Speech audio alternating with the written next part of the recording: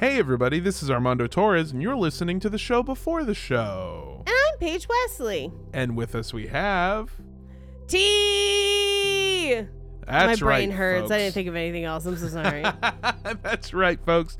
It is the final episode of our series on the celestial seasonings and the group Urantia that inspired, their entire existence. I want to thank Paige for bringing this series because it has been nothing but just absolute banger jokes and really interesting shit. And before we get into it, wanted to tell you, hey, if you want to help support this show, you can go to patreon.com/coldpodcast. Also, if you like this show, you should listen to Paige on Horror Virgin and Romancing the Pod. Yes. 2 very good shows. And if you like me and my goof 'em ups, you should listen to Rooster Teeth Podcast, or RTP for short. Hey, look at that. We both have shows called RTP. Yay. Oh, man. And yeah, I think that pretty much sums it all up. So without any further ado, let's hop into the show. Hello. Hello. Hello. The first 20 minutes of this are us talking to each other. But it's fun, I promise. Yeah, you're going to love it. Okay, bye. Bye. Don't drink the Kool-Aid. For the purposes of this podcast, we define a cult as organizations that rally behind an entity or leader who espouse beliefs outside the norm. Organizations that require physical or monetary sacrifice as a condition of membership. Organizations in which the doctrines followed by the leaders are different than that of the followers. Organizations in which isolation is encouraged either by commune living or by a policy of disconnection from outside relationships. And organizations that actively recruit new members. All cults might have some or all of these traits, and as always, these are our opinions. Thank you for tuning into Cult Podcast. I'm Paige Wesley. And I'm Armando Torres. And with us we have T. Again. Oh! It's the third one of those. Yeah, this is the... I am absolutely sure we've made this joke, but this is us spilling the tea.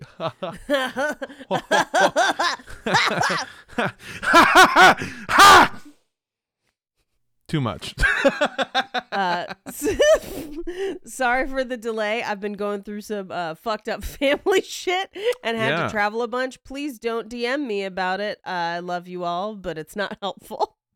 Yeah, one of my favorite things is Paige is going to all these places and I go like, ooh, are you doing comedy? You doing a fun vacation? And then she's like, it's actually the saddest story you've ever heard in your fucking life. I'm so sorry. It's like really fucked up, but we went to Buc-ee's. Yeah, you know what? Buc-ee's is a place that is very, I mean, it's a good place to cheer up. It's got all my favorite things. It's got sweet snacks, lots of meats, the cleanest bathrooms you've ever seen in your life. Cleanest bathrooms. We, as a family joke, Jake and I kept referring to it as bussies, waiting for people to correct us. Oh yeah, bussy nuggets. They're so sweet. It was our second favorite joke of the trip. Our first favorite was we, on the way back from the hospital at one point, we passed a building called the Tyler Biker Church. And Jake just turned to me and says, if you can read this, Jesus fell off. And we laughed for 2 days. Just like, you know, when things are so bad that you're just like, man, I just needed to laugh at anything. Yeah. We were, right before we were recording this episode, we were talking about Texas, and you said, man, there's got to be something in the water. And all I said was, yeah, it's fucking rocks. It's water. It's still hilarious. Fucking rocks. Oh, man, but I love my limestone water. It's good. Get all that extra calcium, maybe? Yeah. I no longer have an iron deficiency. I'm iron efficient. If Magneto is here, he could use my blood and water as a weapon. Iron efficient. Oh, man. Anyway, I am glad to finally come back and talk about this nonsense. I wanted to it was kind of out of my control the Yeah. last couple weeks, but we are back. We are excited to be back. I'm excited to talk more about Celestial Seasonings. And honestly, the more I've done this, it just makes me crave Celestial Seasonings. Like, I keep working on this outline, and I'm like, man, I would really fucking go for a cup of tea right now. Sure, And I was yeah. like, wait, no. Oh man, I realized that I've been gone so long I haven't even been able to tell you about my Colorado trip. Yeah, you were in Colorado while I was, going through shit, horrible shit. Yeah. So, same, very equal. Same thing. Yeah. I was in Colorado getting higher than God's dick. Then and Colorado. Okay. Yeah. Oh, yeah, absolutely. I was a mile high up in the sky. Woo, boy. But I was doing some shows and I got to meet some people. And one of the people that I met, or a couple that I met, brought me a pack of Celestial Seasonings tea and asked me if I would sign it. And I was like, this is the coolest thing I've ever signed. This is It's awesome. from Colorado. We're going to talk about Colorado a lot today. Oh yeah, I found out that you can go visit their location and go on a tour, and when you do, they give you a free box of tea. Amazing. Speaking of things that you can visit, this came up in the Facebook group, and this will come out Monday, which means that I have time for people to hear it and not do stupid things. Unarius is having their 70th anniversary in El Cajon. Mhm. It's a free event. You can go or you can attend on Zoom. If you choose to do that, please be cool. Just be nice. Dude, be Like- so chill. Yeah, just be chill. Like, remember that it's basically an art club for creative adults who love fan fiction. Like, Yeah. don't hassle them. If you want to attend and just enjoy attending, please feel free to do so. But like, don't mess with them. I have visited them a handful of times, and every single time they're super chill and super nice. So just like, I don't want to mess up their stuff. Let them have their fun party. Let them release the doves out of the car. I definitely kind of want to go see that. But like, don't hassle them is all I'm saying. Is this okay? For a refresher, in case anyone forgot, Unarius is a group that believes that basically any story that ever existed is canon within our actual universe. Correct. Meaning that like Star all Wars, fiction is stored memories. Yes. Star Trek, others. Why can't I not think All of anything? other star things. Yeah. All of it exists in tandem with our real life, real reality. Do you think it would be cool if you went dressed in cosplay? Do you think that they would be down with that? I feel like this is one of the few places that it would be fully acceptable and Yeah. no one would think that was weird. I feel like Yeah. everyone would be down. So again, they're cool. Just be cool to them, okay? Yeah. Like, you know. just it's Comic-Con the church, all right? Yes. Come on, dude. Just be super chill. Be chill. Oh, man. They also, if you are local and you do want to go in person, I think it's the 17th and 18th from 1 to 3. You can find it on their Instagram.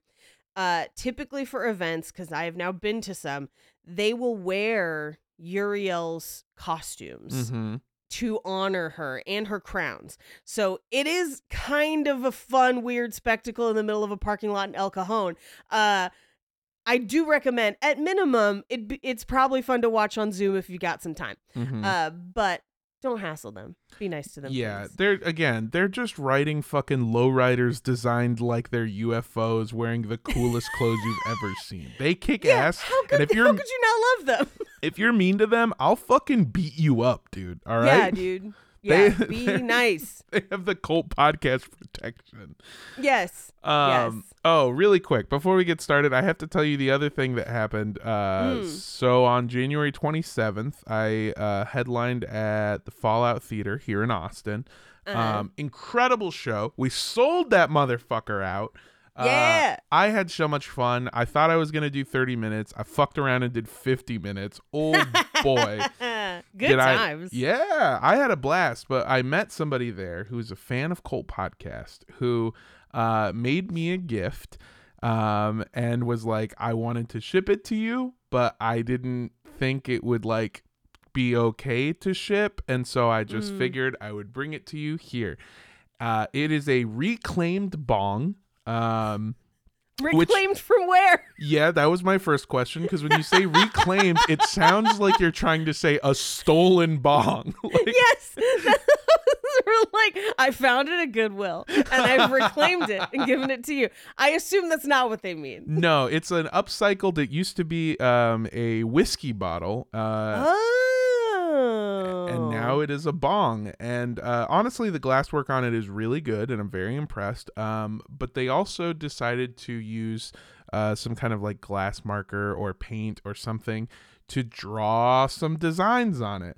Oh, nice. And apparently this was a commission that they had been working on a long time ago, years ago, that never panned out. And so now they decided, actually, this design would be perfect for Cult Podcast. So I'm going to finish it up, add the Cult Podcast logo, which they did with my The face, fact that your you face. haven't told me what design it is making me concerned.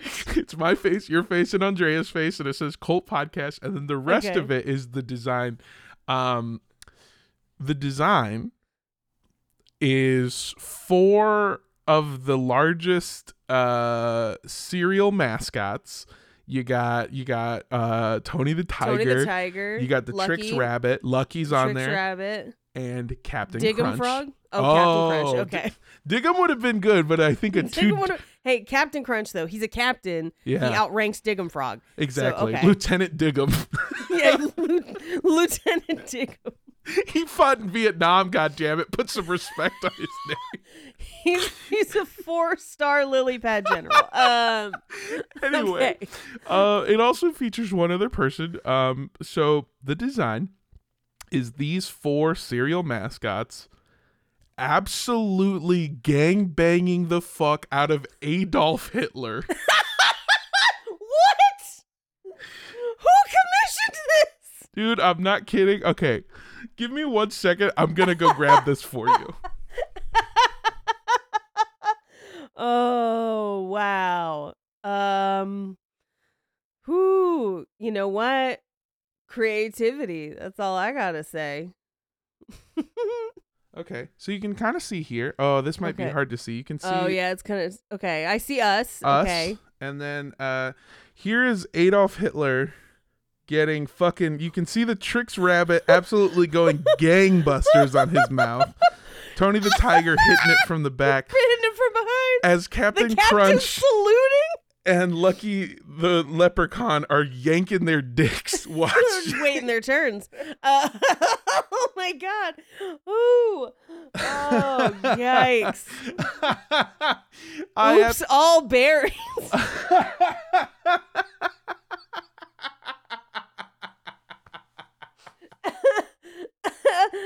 Oh. I hope they remembered to use fuck mustard. Oh my god.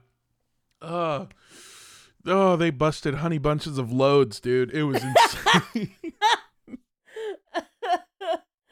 I mean, just look at the Trix Rabbit. He's about to pops, dude. All right. Okay, I'm so sorry.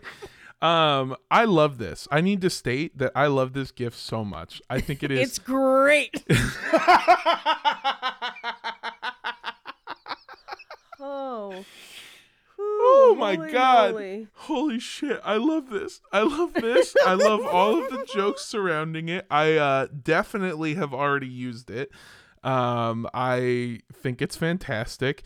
I did show this to my partner, who told me, and I quote, "If we ever live together, you cannot, this needs to be hidden. This needs to be like, not even put in the garage, not put in a closet. We have to make a secret panel in which it can be hidden so no one will ever see it."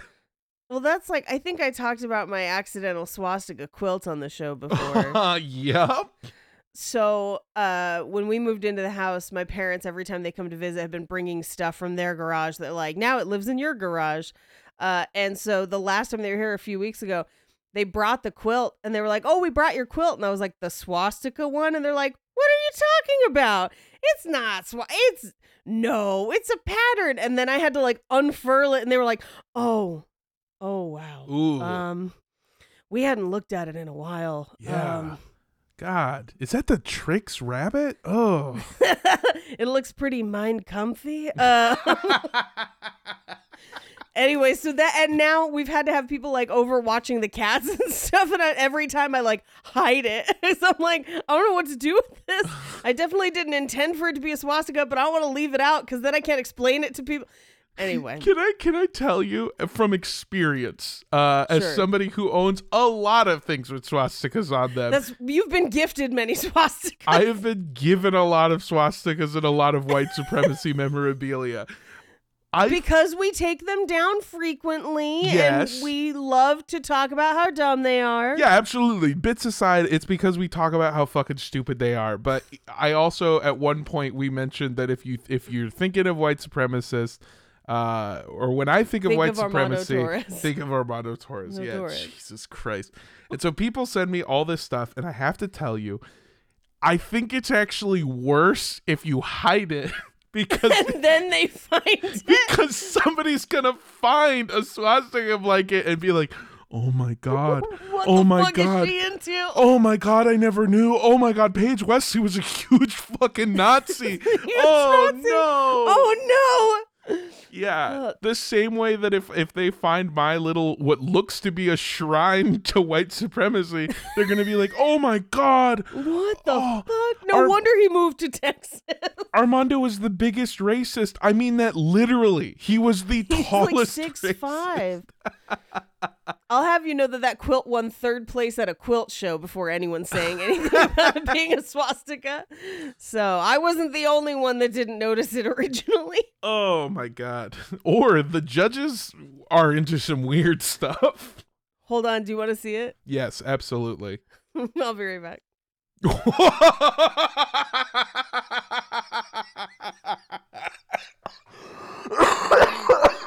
Oh my God.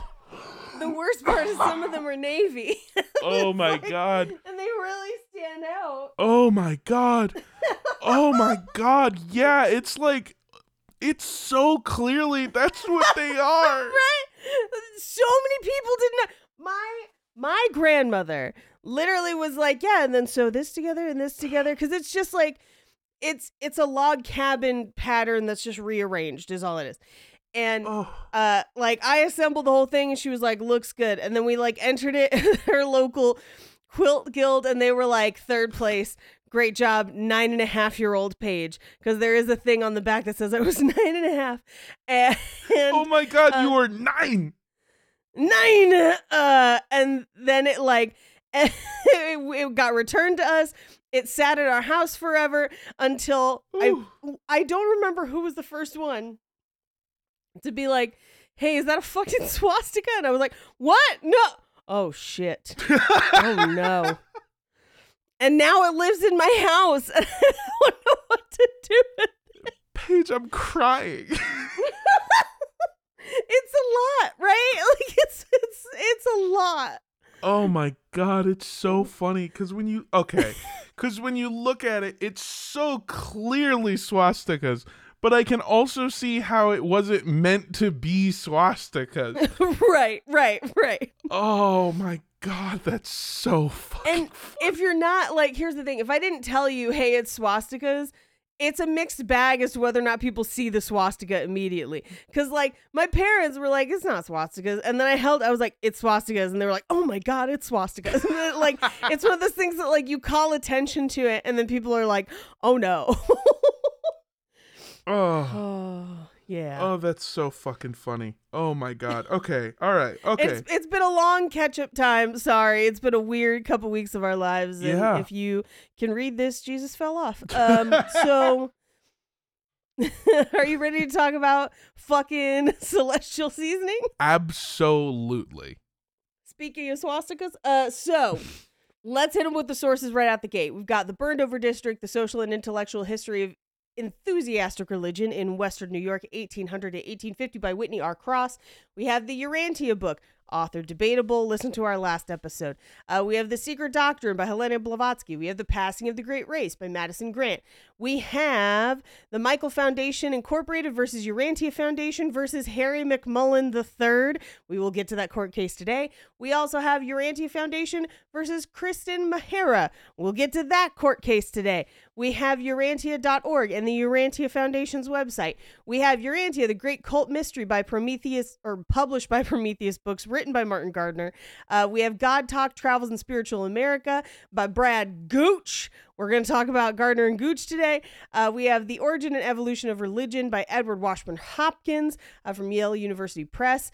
And then we have a really fun article that I found, two actually. We have a biography on all American speakers for Mo Siegel, which is a website where you get to hire people to speak at conventions and shit. And then we have an article called Colorado Country Boy Finds a Revelation, written by Mo Siegel himself, for a website called Truth Book, quote, find Jesus in the Urantia book. And we will dig into that a little bit more as we go, but those are our sources. Now, a brief recap.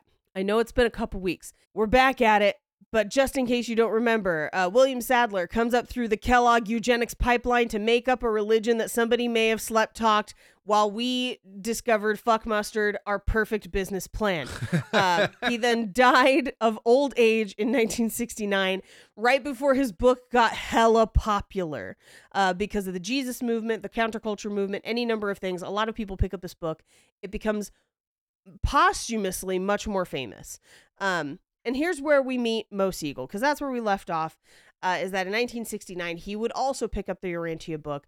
But let's talk a little bit about his life and what we know of it. Now, I had to go digging to find his biography, because there's 1.5 million little corporate blurbs, and they fall into one of two camps. Either if you find them on like a Urantia-based website, they very much emphasize his spirituality and like thirst for knowledge.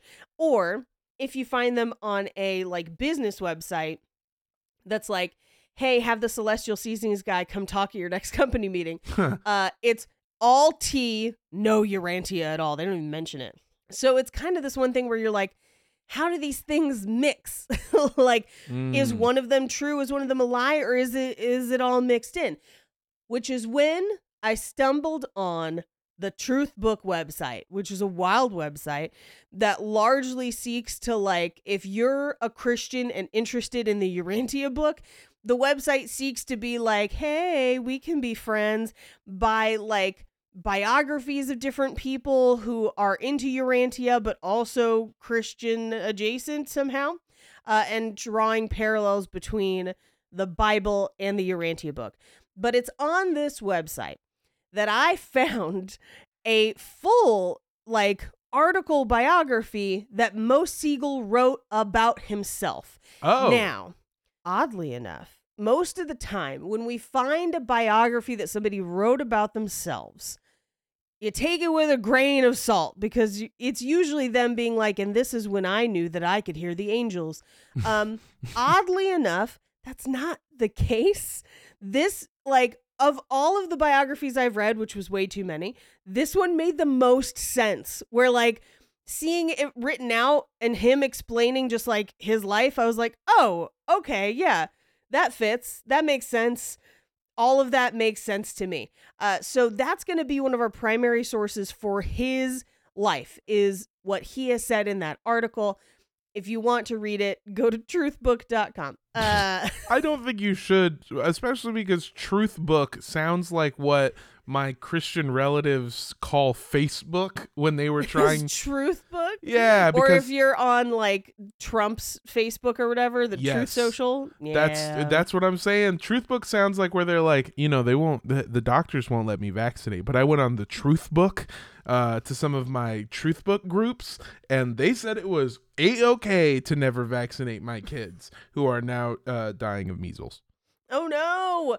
I also think it would be fun to have a Truth Book website where you just post books that you like wish were true, where it's like, this week on Truth Book, Jurassic Park. Like, This is like could be true. This is just that's your Unarius.com. That's what you've described. I think it's unarius.org. I don't know. I follow them on Instagram. It's a good time. According to Mo, he was born in Chicago, November 21st, 1950, the youngest of 3 total children. His parents were kind of unique, or at least the way he wrote about them, it suggested this. But his father was Jewish, but didn't necessarily practice. And his mom was Protestant and also didn't really practice. They were just kind of a vaguely spiritual family. And according to him, his parents loved each other very deeply. They had both kind of grown up in the big city and they wanted something different for their kids. So they moved the year Mo was born. They moved to a dairy farm in a mountain pass just outside of Boulder, Colorado. However, they were at 9,000 feet elevation, which was not good for cows. So they gave up on the dairy farm and moved to Palmer Lake, Colorado, which is a small mountain town at about 7,000 feet elevation, where they had like a small garden and stuff, but it wasn't like the big ranch. It was just kind of a house. So, unfortunately, their happiness would be short-lived because when Mo was 2, his mother was tragically killed in a drunk driving accident. She was killed by a drunk driver, to clarify. Okay.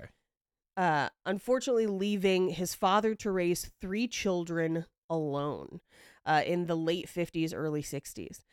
So potentially to honor his mother or just because it was his dad's vibe, his dad raised them in what I would call like a spiritual environment, like not any one religion, but like they would go out into the forest to pray, just to kind of be like marvel at nature and stuff.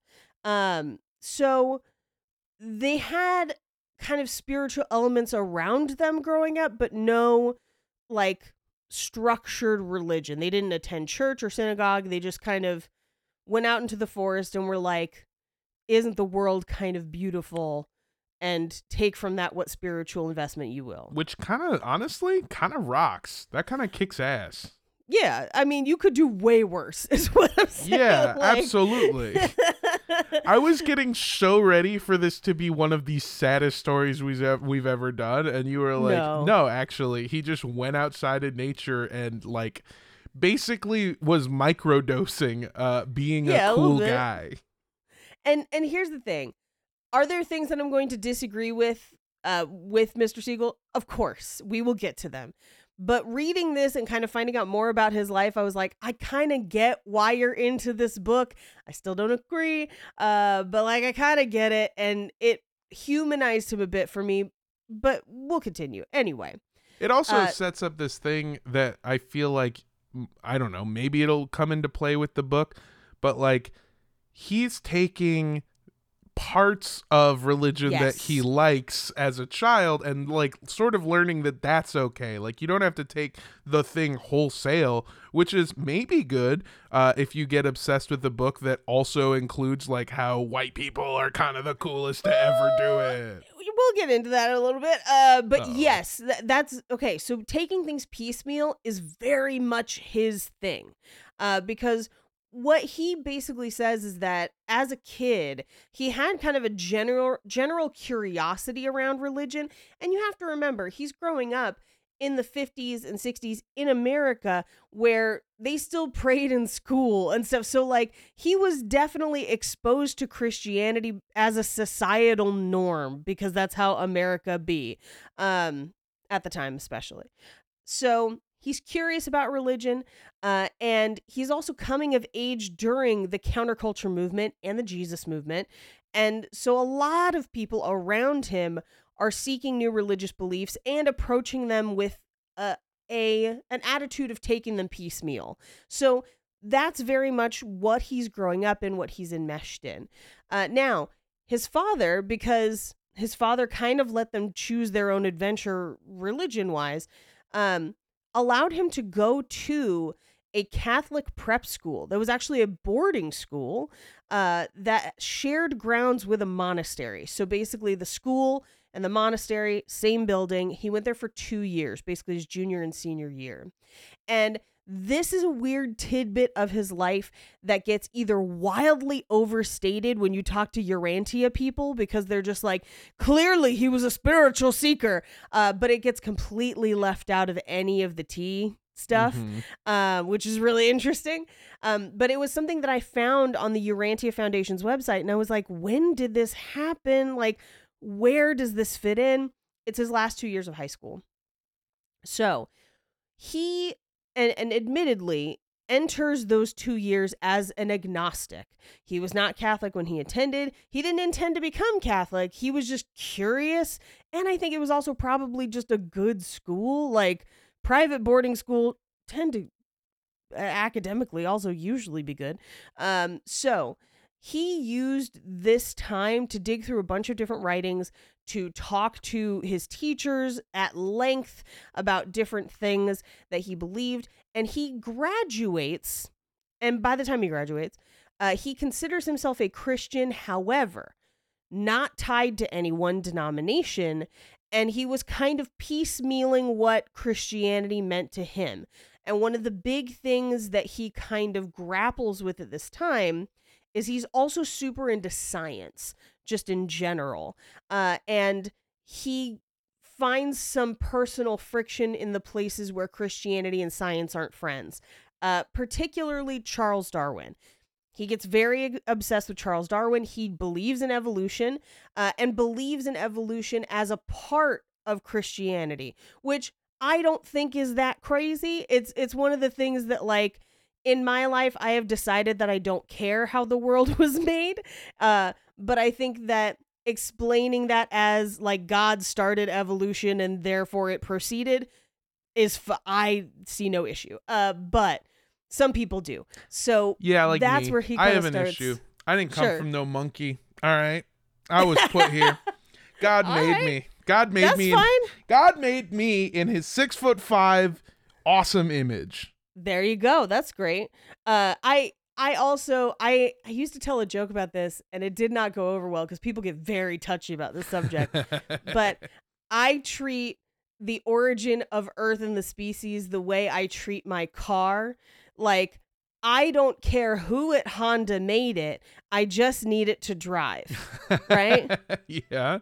Like, I don't even know what's under the hood, but does it take me to the store? Great. Like, that's how I feel about it. Sure. And it's okay for other people to feel other ways. I'm not judging. This is just where I have personally arrived. I think, jokes aside, that the sticking with the creationism stuff in terms of like using it to deny science and a lot of stuff, I don't really fuck with. I think that's kind of dumb and weird. I'll tell you the one thing I do like about the creationist stuff, though, is that the way that they describe Eden and when like the earth was made sounds like it would be the perfect thing to airbrush on the side of a kick-ass van. So that's that pretty does awesome. sound lit. Yeah. That sounds lit. I have no problem with believing in creationism as long as you're not hurting other people with it. That's where I land, because I also understand the desire to believe that someone crafted you and placed you on Earth. And I do feel like there is some relationship to how we got here. I am not comfortable with a random explanation, Sure. if that makes sense. You could also have the explanation of like evolution exists, all of science is true, and God set it in motion. Like you can, those two things can work together. 100%. Yeah, and I also feel like it, at least in my experience, sometimes when you talk to creationists and you're like, well, how do you explain like how things have changed over, like animals have changed over time? They're like, well, obviously selective breeding, like we know that's true. And I was like, that's evolution. Okay. That's what you're talking about. Basically, that's evolution. Yeah, no, in my experience, there are a lot of creationists that believe like 80% of evolution, and they're just like, not the monkey part. But honestly, I'm like, maybe it wasn't. I wasn't there. I don't know. Look, anyway, it's not important. We're not here to litigate. I know. I was joking before about like I didn't come from no monkey, but I don't know if come you. from no monkey. I watch videos of monkeys, and I'm like, I'm fascinated by them. For sure, I came from monkeys, dude. Like me more than other people, I think, because they do shit, and I'm like, that's fucking hilarious, dude. That's wild. awesome. I am fascinated by watching monkeys and being like, we do kind of do that. Or there is a documentary about they found a monkey burial ground. Mm. And I like immediately at like 2 a.m.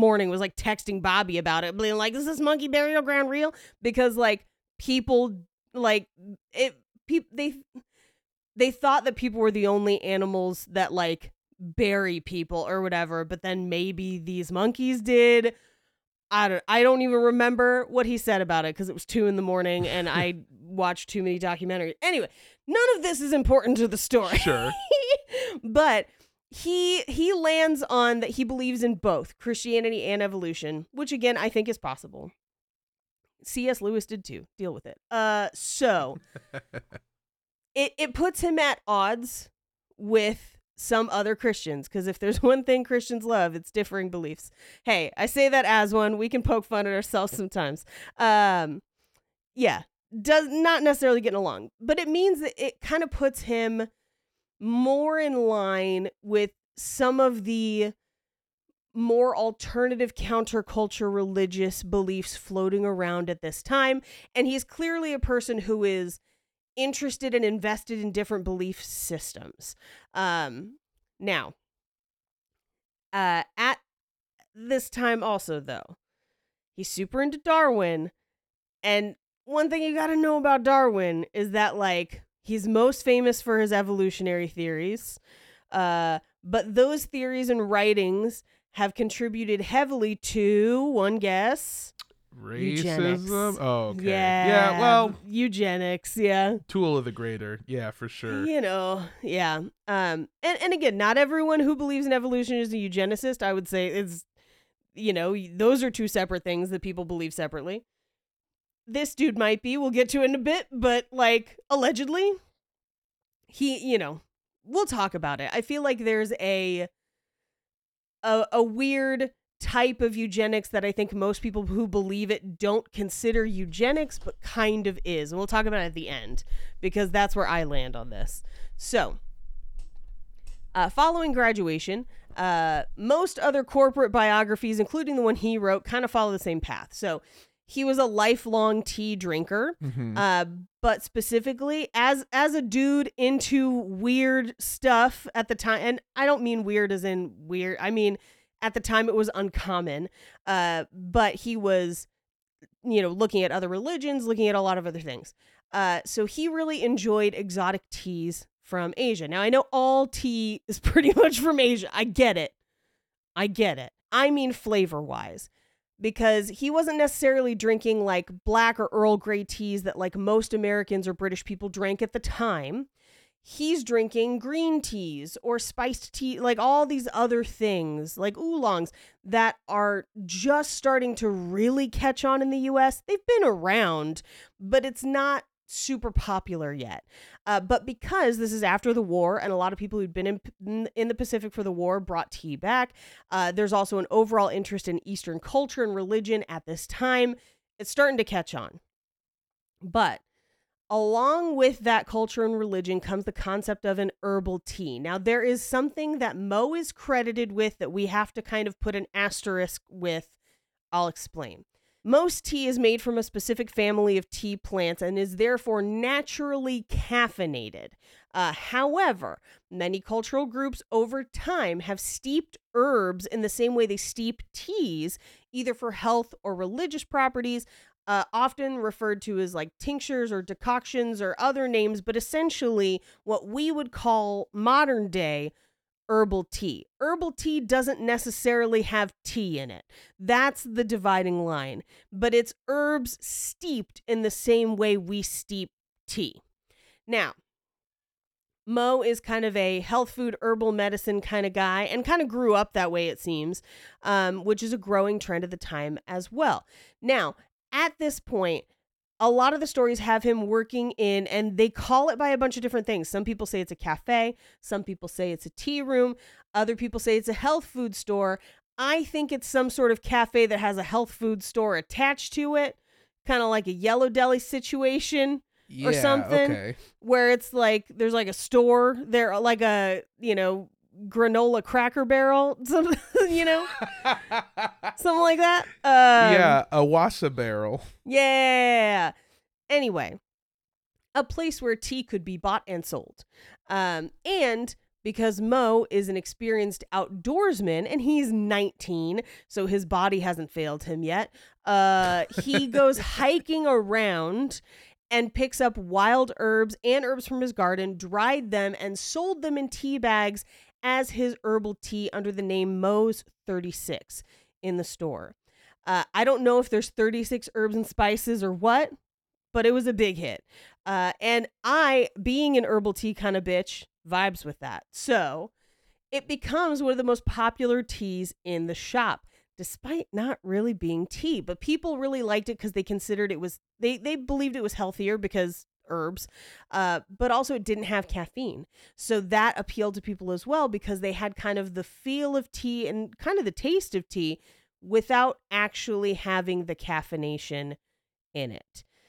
Now, it does pretty well, and so Mo and his best friend and the woman who would become his future wife, who he is still married to, by the way. They've been married for like 40 plus years. Yeah. They hop into a car and they drive back and forth across the Rocky Mountains, compiling herbs, picking herbs, drying them, and stuffing them into tea bags and selling them out of the trunk of their car like the weirdest drugs ever. Yeah, that is the most Grateful Dead fucking pregame I've ever heard of. Right? But also, I can't tell you how pleasantly surprised I would be to have someone try to sell me something out of a trunk and for it to be tea and not a mixtape or real drugs. I would be like, that sounds lovely. Thank you. The only time I can think of something better than this is when I was living in Los Angeles and there was another comedian who was like, hey, you want to come to the car real quick? I got something in the trunk to show you. And I was like, okay, I bet it's going to be alcohol. Right. And then he lifted up the trunk and it was a camping gas stone burner, and he was making a traditional North African dish in his trunk. Who was this? What? I don't even remember their name, if I'm being honest with you. They were just a random open micer that I was like, yeah, dude, I'll eat this shit. And Hell it was so good. I'm sure it was amazing. The only time I've ever been dragged out to a car to get something with another comedian, I ended up getting a shirt that said sex, drugs, and jokes, which I still have somewhere in my house. I've been meaning to like cut it and tie-dye it and whatever, and I just keep forgetting I have it. But I feel like I know whose merch that is. It is one specific guy's merch, and his name is on it. So yeah, okay. Then I know. Yeah. Okay. Anyway, so it's around this same time that they're traveling, selling tea out of the trunk, that according to Mo's biography that he wrote, a girlfriend, now I don't know if this is dating girlfriend or just friend that is girl, it does not define, but a girlfriend gave him a copy of the Urantia book, basically being like, you're into weird religious shit, check this shit out. And a bunch of his friends were also reading it at the time. So they were like all reading it. And according to his own biography, he initially thought that the book was kind of ridiculous and viewed it as kind of Bible fan fiction, but he does eventually sit down to read it. And he says that he came away inspired by it. He has said in interviews that he doesn't really care who wrote it or how it came about. He still finds it inspiring, which to me comforted me a little bit, but there's some troubling things later. So, knowing about how this book came to be, as we have discussed over the last 2 episodes, plus his fascination with Darwin and potentially some light eugenics, although he very carefully avoids talking about those parts of the book. But that plus the investment in the Jesus story, because you'll remember that one of the largest portions of the Urantia book is basically Jesus without miracles. Just a biography. I can see why someone like Mo Siegel would get into this, right? But he also gets something else from it. Magical thinking. Because remember, Blavatskyism has a little bit of its fingerprints across the Urantia book. So basically, he girl bosses from this book. It's The Secret. It's white girl crystal shit. And after reading the book, he's like, I want to take my passion for tea and level it the fuck up. So they start making multiple different blends of tea and they start selling it. first out of the trunk, but then in retailers and health food stores across the company. And Celestial Seasonings was born. There's debates about where they get the name. They said that they named it after the celestial beings that maybe inspired the Urantia book. That's one explanation. The other explanation being that one of their group of friends, because the group kind of grows as they travel to like 4 or 5 people, and one of their flower names, because they were all hippies, was Celestia, and maybe that's where the name came from. I think the Urantia explanation makes a lot more sense, because that's kind of the impotence for him to make it into a business. Now, the rest, as far as the company goes, is kind of boring. He sells the tea. People like the tea. More and more people like the tea. Kraft buys it. Corporate buyout. Then tea, more tea, all the tea, yada, yada, yada. Sleepy Time tea becomes the #1 tea in the United States. It is one of the most popular teas in the country. But again, it is a corporatized food product. This is not the same as like buying Dianetics. And Sure. like, you know, it's, if you're buying tea, some of it's going to go to Mo Siegel because he's an executive, but it's the same as like buying something off Amazon. Some of that's going to go to Bezos. So Yeah, even though it is what well, it is. he might be back on it. Also, really quick, I just wanted to share a piece of information that I found out recently, is that I went to school with a child whose name was Pinecone. What? Their birth name was Pinecone. And this person is, at least to my knowledge, now like an executive vice president at like Viacom or some shit. Was still with their name? Did they change their name, or did they keep They did it? not change their name as far as I'm wouldn't aware. either. I wouldn't Yeah. either. Because do you know how many pine cones you know? Just the fucking one. Just the fucking one, and then all the ones on the floor that I step on. But yeah, other than that, not really any. Anyway, I think that's sick. I think that star names and flower child names are so funny, and I love seeing somebody with one of those names just fucking making it in the, just going full corporate shark. Yeah. A lot Oh, of people man. did after the 70s. Oh yeah, absolutely. Especially So a lot of the many. flower children themselves. I just meant that Yeah. like I like the child of a hippie becoming just everything they fought against. I think that's so funny. I do think that's hilarious. Anyway, so Celestial Seasonings goes on to be the giant, monolith that it is today. But let's get back to the Urantia book, because Mo gets really into it. They found the company, and he then serves various roles in the Urantia Foundation. Currently, he is one of the trustees for the foundation, and he claims to still hold Urantia study groups outside of work. Now, if you remember, back in the first episode, I told you that the Urantia Foundation don't do much, and that is true. It really doesn't. The foundation exists almost exclusively to publish and maintain copyrights for the book, and to support people who want to study and talk about it. They don't recruit. They do take donations if you want, but they're not forcing people to give donations. It's purely whatever. They're basically the equivalent of Unarius, but the story is less fun. It's basically vaguely racist eugenics alien Jesus fan fiction with a website. Now, about that maintaining the copyright part. The first version of the Urantia book, as we know it today, was published in 1955. That's kind of where we left off in the last episode when we talked about it. Now, it did have a fair amount of scrutiny. We've briefly mentioned Gardner and Gooch, who believe it was either partially or completely plagiarized. Also, I left out one little tidbit of Gardner's book from the last time, but I would love to share it to you now. I got distracted by the fuck mustard, but I have to tell you about it now. So they believe it's partially or completely plagiarized and partially or completely written by Sadler. However, Gardner poses an additional theory that he published, and I've held on to till now. He posits in his book that the sleeping man does exist and was possibly Wilfred Kellogg. What? Yes.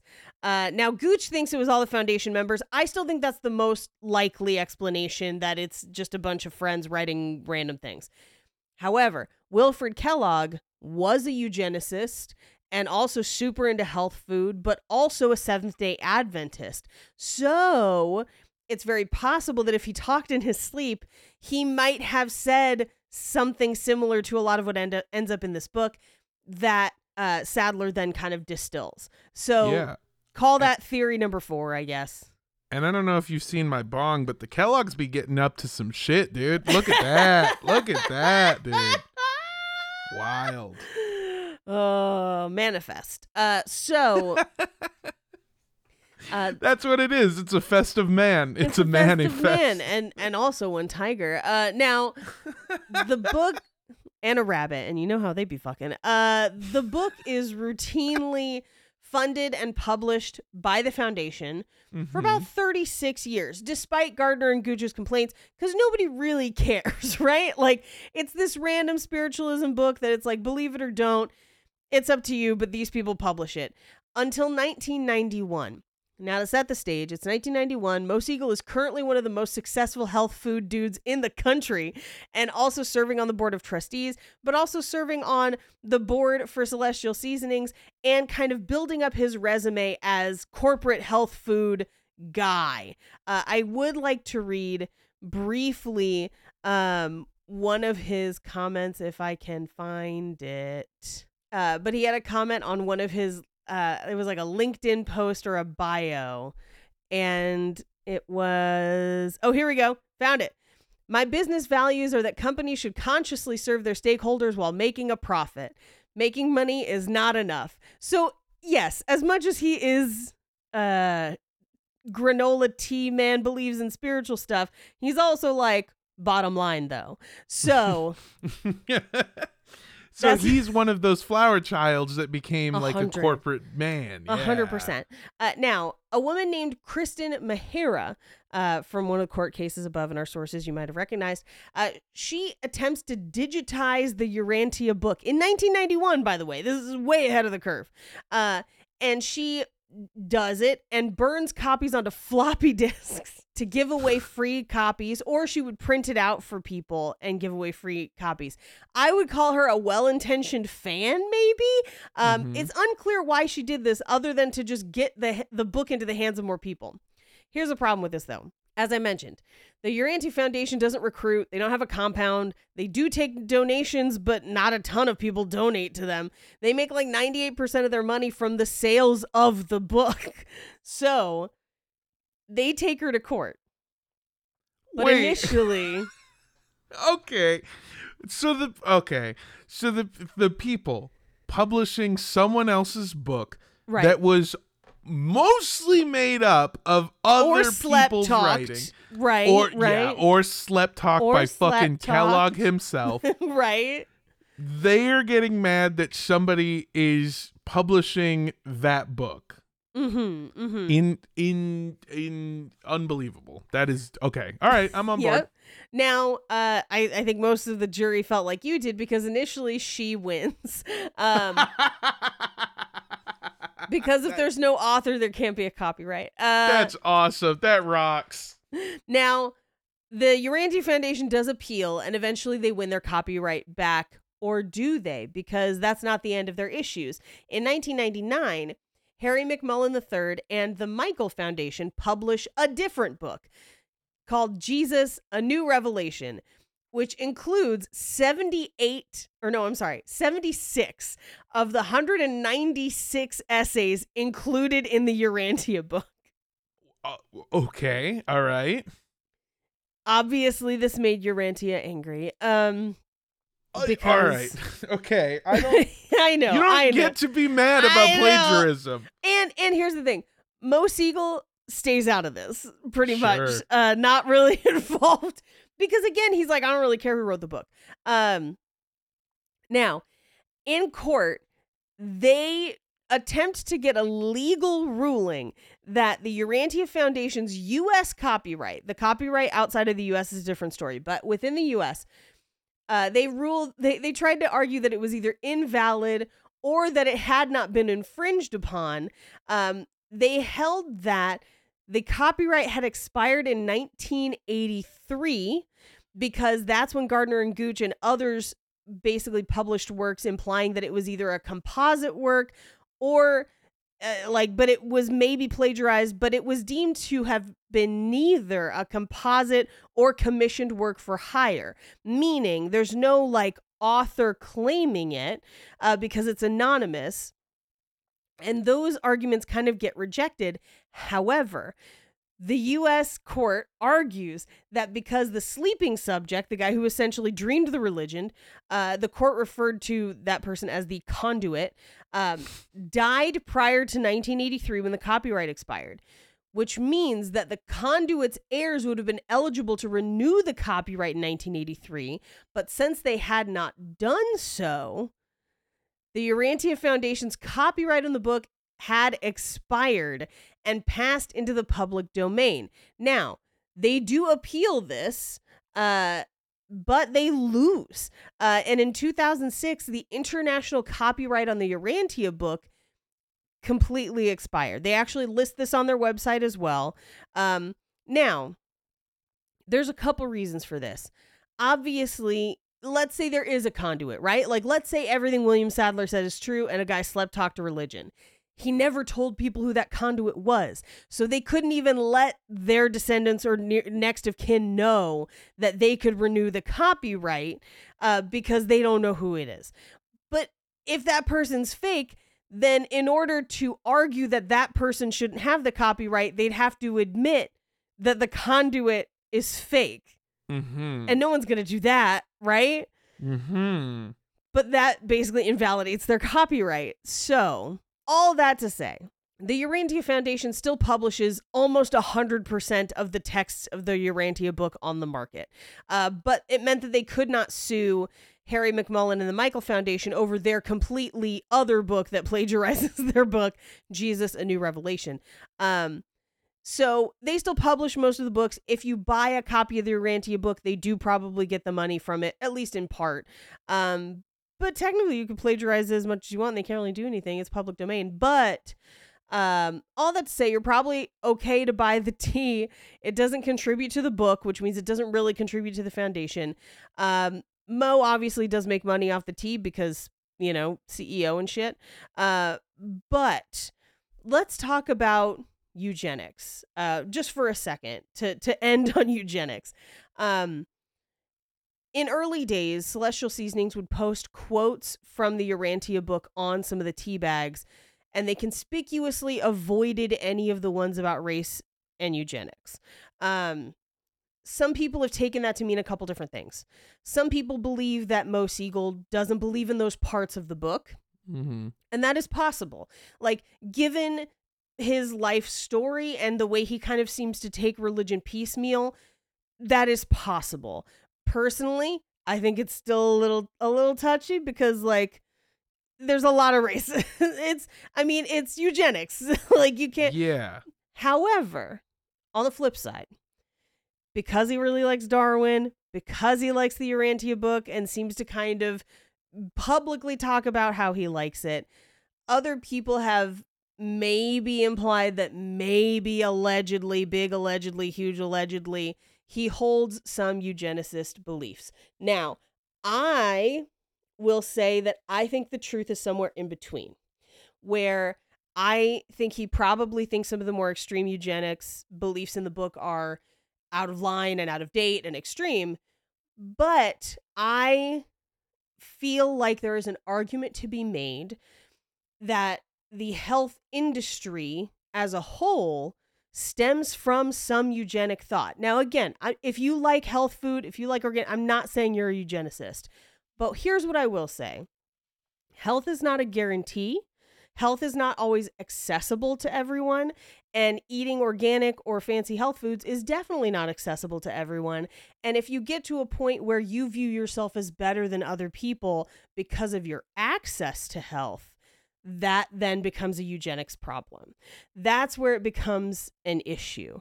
You know, if you are like, I've chosen these healthy things for myself, and people who don't choose that are lower than me or should deserve punishment or should be changed to fit the way I believe, that's where it becomes a problem. And Mo Siegel has talked a couple times about how he believes that a lot of diseases could be cured by curing some of the bad parts of society. And that is a very vague statement, which could mean, hey, if we got together and improved some of our community functions, improved healthcare access and things like that, that would just improve a lot of things and get rid of some diseases. That's true. And I wouldn't say that there's any eugenicist thought in that. But I would say that if you start to make value judgments based on people's access to health or choice to live in a certain way as opposed to another, then you get into some murky eugenicist beliefs.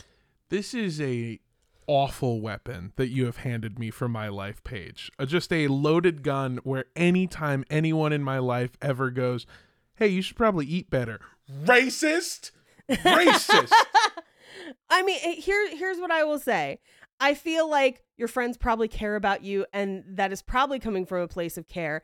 However, those racists, they want me to stop ordering DoorDash so much. Those racists. I almost called them honkies. If you're having diarrhea all the time, I might be like, maybe you don't need as much cheese. But here's the thing. You want me to stop shitting myself? Racist? Racist? It is your body, and you do get to choose what happens to it. Mm-hmm. You live in it, right? And here's the thing. There are people with, different abilities or diseases or things that are going to prevent them from accessing health no matter how much they want to or whatever. 100%. And their lives still have worth, as much as worth as everyone else. And so that's the tricky part of them being like, well, health would do this and get rid of all these problems. And it's like, are those problems or people? Because that's a different conversation. But this can very easily get into the murky granola area of colloidal silver cures autism. That's the crazy end of that spectrum, right? Yeah. So that's where I'm like, murky, but yeah, you could probably still buy the tea. It's probably fine. I feel like a really easy way to separate it is there's a difference between saying, I wish everyone on Earth could be healthy, and we should only have healthy people on Earth. Right. Exactly. Yeah. If I truly wish everyone had the ability to have the choices to make, to pick whatever they want. And also I should say that I do have the option to pick healthier foods and live a healthier life.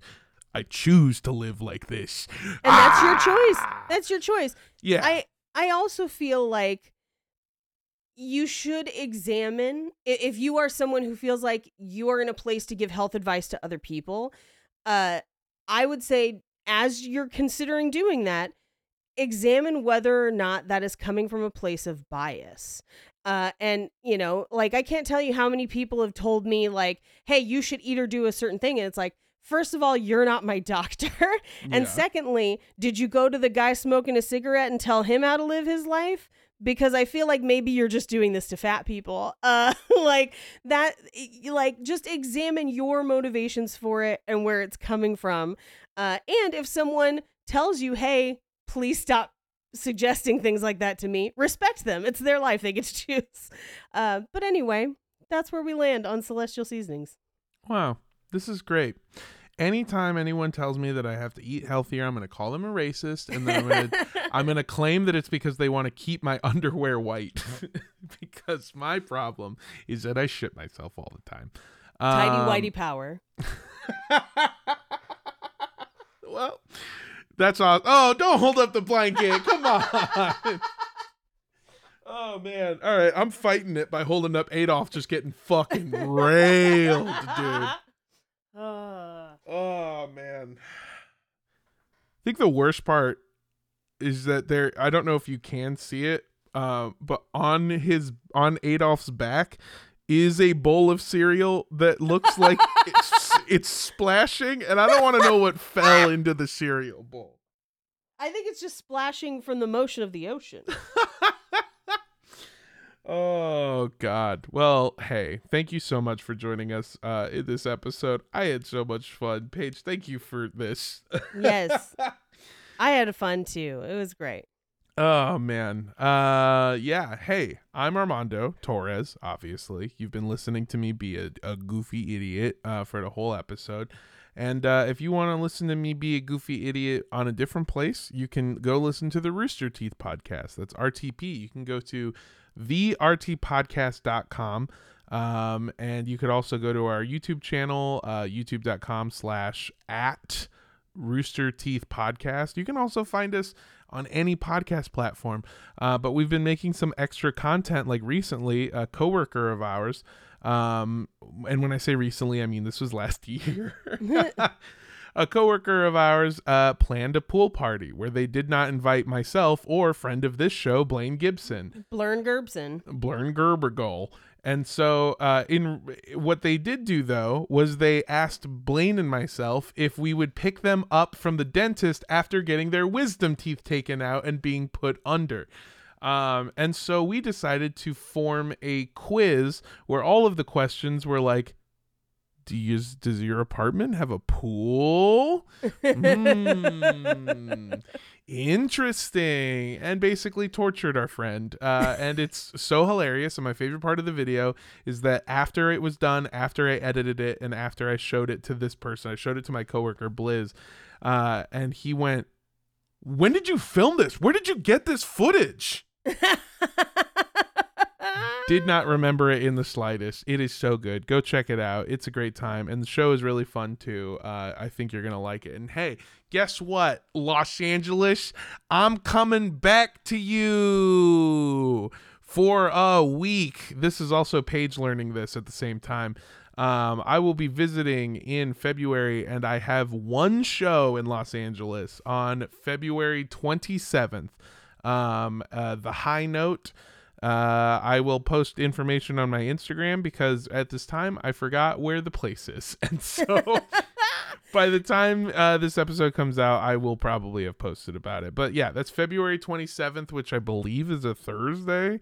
And yeah, you should come out. It's going to be a good time. It's going to be a fun show. It's my friends put it on and you're going to have a blast. And yeah, I think if you want to follow me on social media, you can. It's at Mondo Does Stuff, MANDO Does Stuff, all one word. And that's on Instagram, Twitter, TikTok, Twitch, all that good stuff. That's it. I've been talking for too long. Goodbye, good night, and good fucking luck. Mwah. I will be in Las Vegas during that time. No! I'm so sorry. God, no! I'm so sorry. Oh, so close. Do you want to stay in my guest room though? I'm staying in your.